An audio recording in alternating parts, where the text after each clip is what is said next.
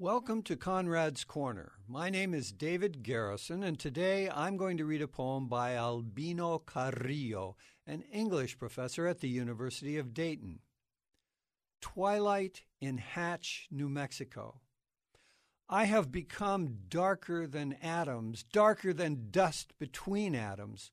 I can no longer count forward except by my own breath, its stressed-out rhythm. I am sleeping when I don't know it. I'm on the leather couch making my mark. If you could catch me, I'd be quite easy, would want to pass for dead. Sleep is its own dark space without time, without significance.